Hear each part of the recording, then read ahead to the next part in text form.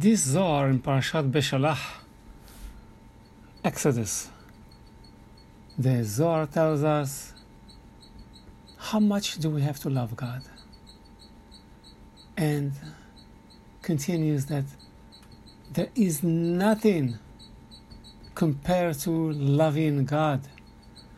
And that means what? You have to do the mitzvot, you have to keep the commandments and do the work and prayer out of love. Love. You love Him. You can't wait for tomorrow to come so you can dive in again. You can't wait for Sukkot. We just concluded Sukkot.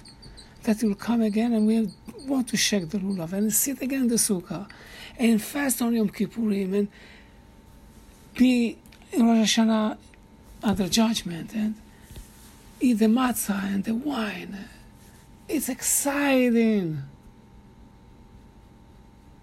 You're happy to do those things again and again and again. But how do you love somebody? Anybody.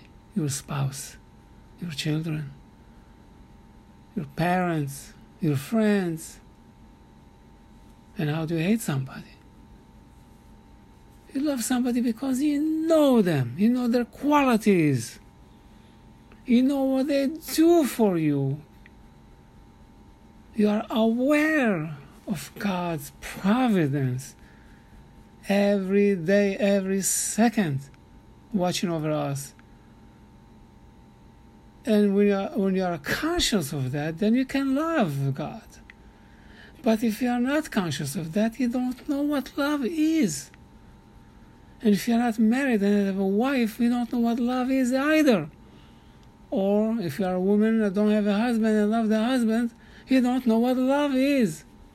That's why He wants us to be couples, so we can understand love, so we can understand Him, then we can love Him. Now the question is, how do you understand Him?